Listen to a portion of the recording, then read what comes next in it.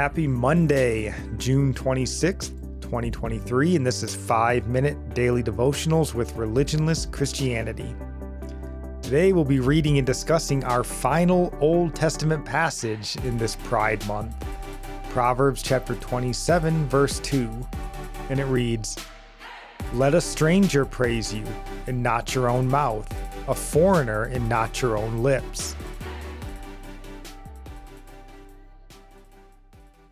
God is not opposed to you being honored or you being praised. Here we can see that, and we see this all through Scripture.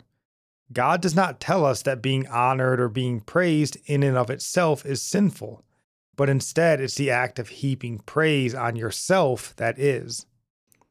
God Himself honors us and praises us when we walk according to faith. Abraham was praised and honored by God.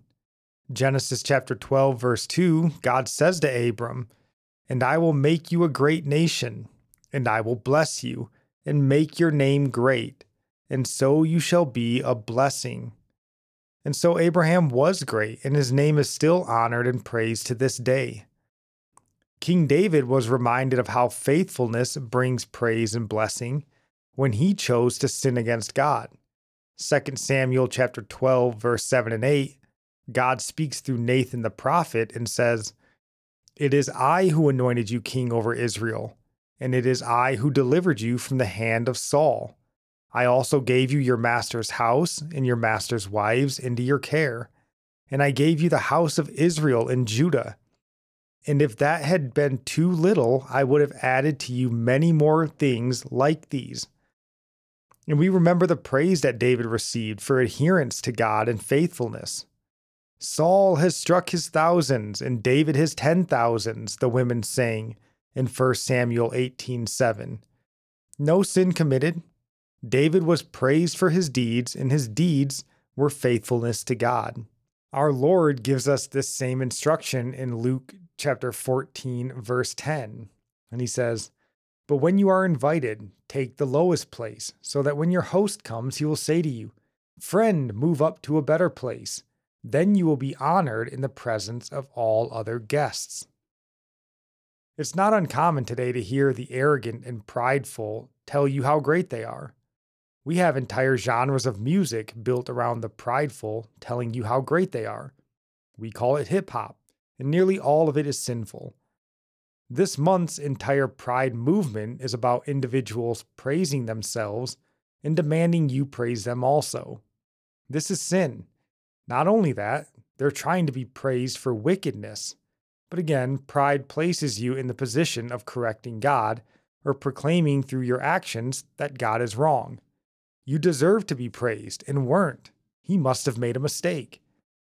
This mindset is sinful, and unless repented of, it will keep you separated from God. God has no problem with you being praised for the right reasons. But He does have a problem with you seeking praise or heaping it on yourself. That is pride, and God hates pride.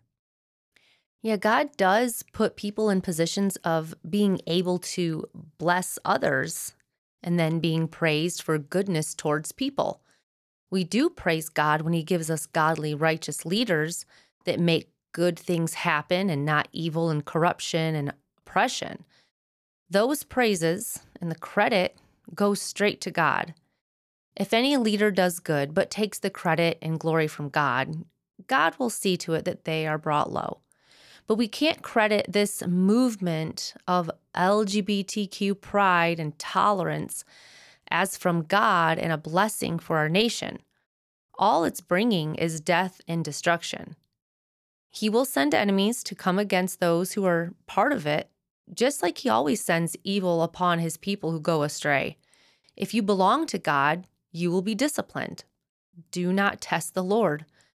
The wicked always seem to prosper, and judgment will come in time for them, but God will quickly correct those who are His and are not representing Him by blaspheming His holy name.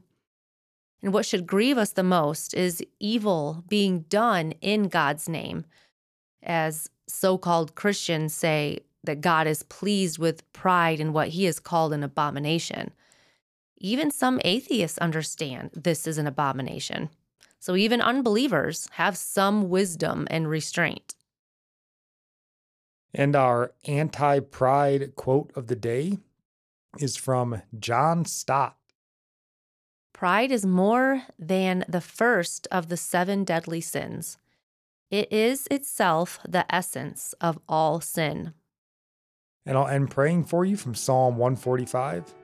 May the Lord show you he is gracious and merciful, slow to anger and abounding in steadfast love, that the Lord is good to all, and his mercy is over all that he has made. May you know the Lord is near to all who call on him in truth, that the Lord preserves all who love him. God bless.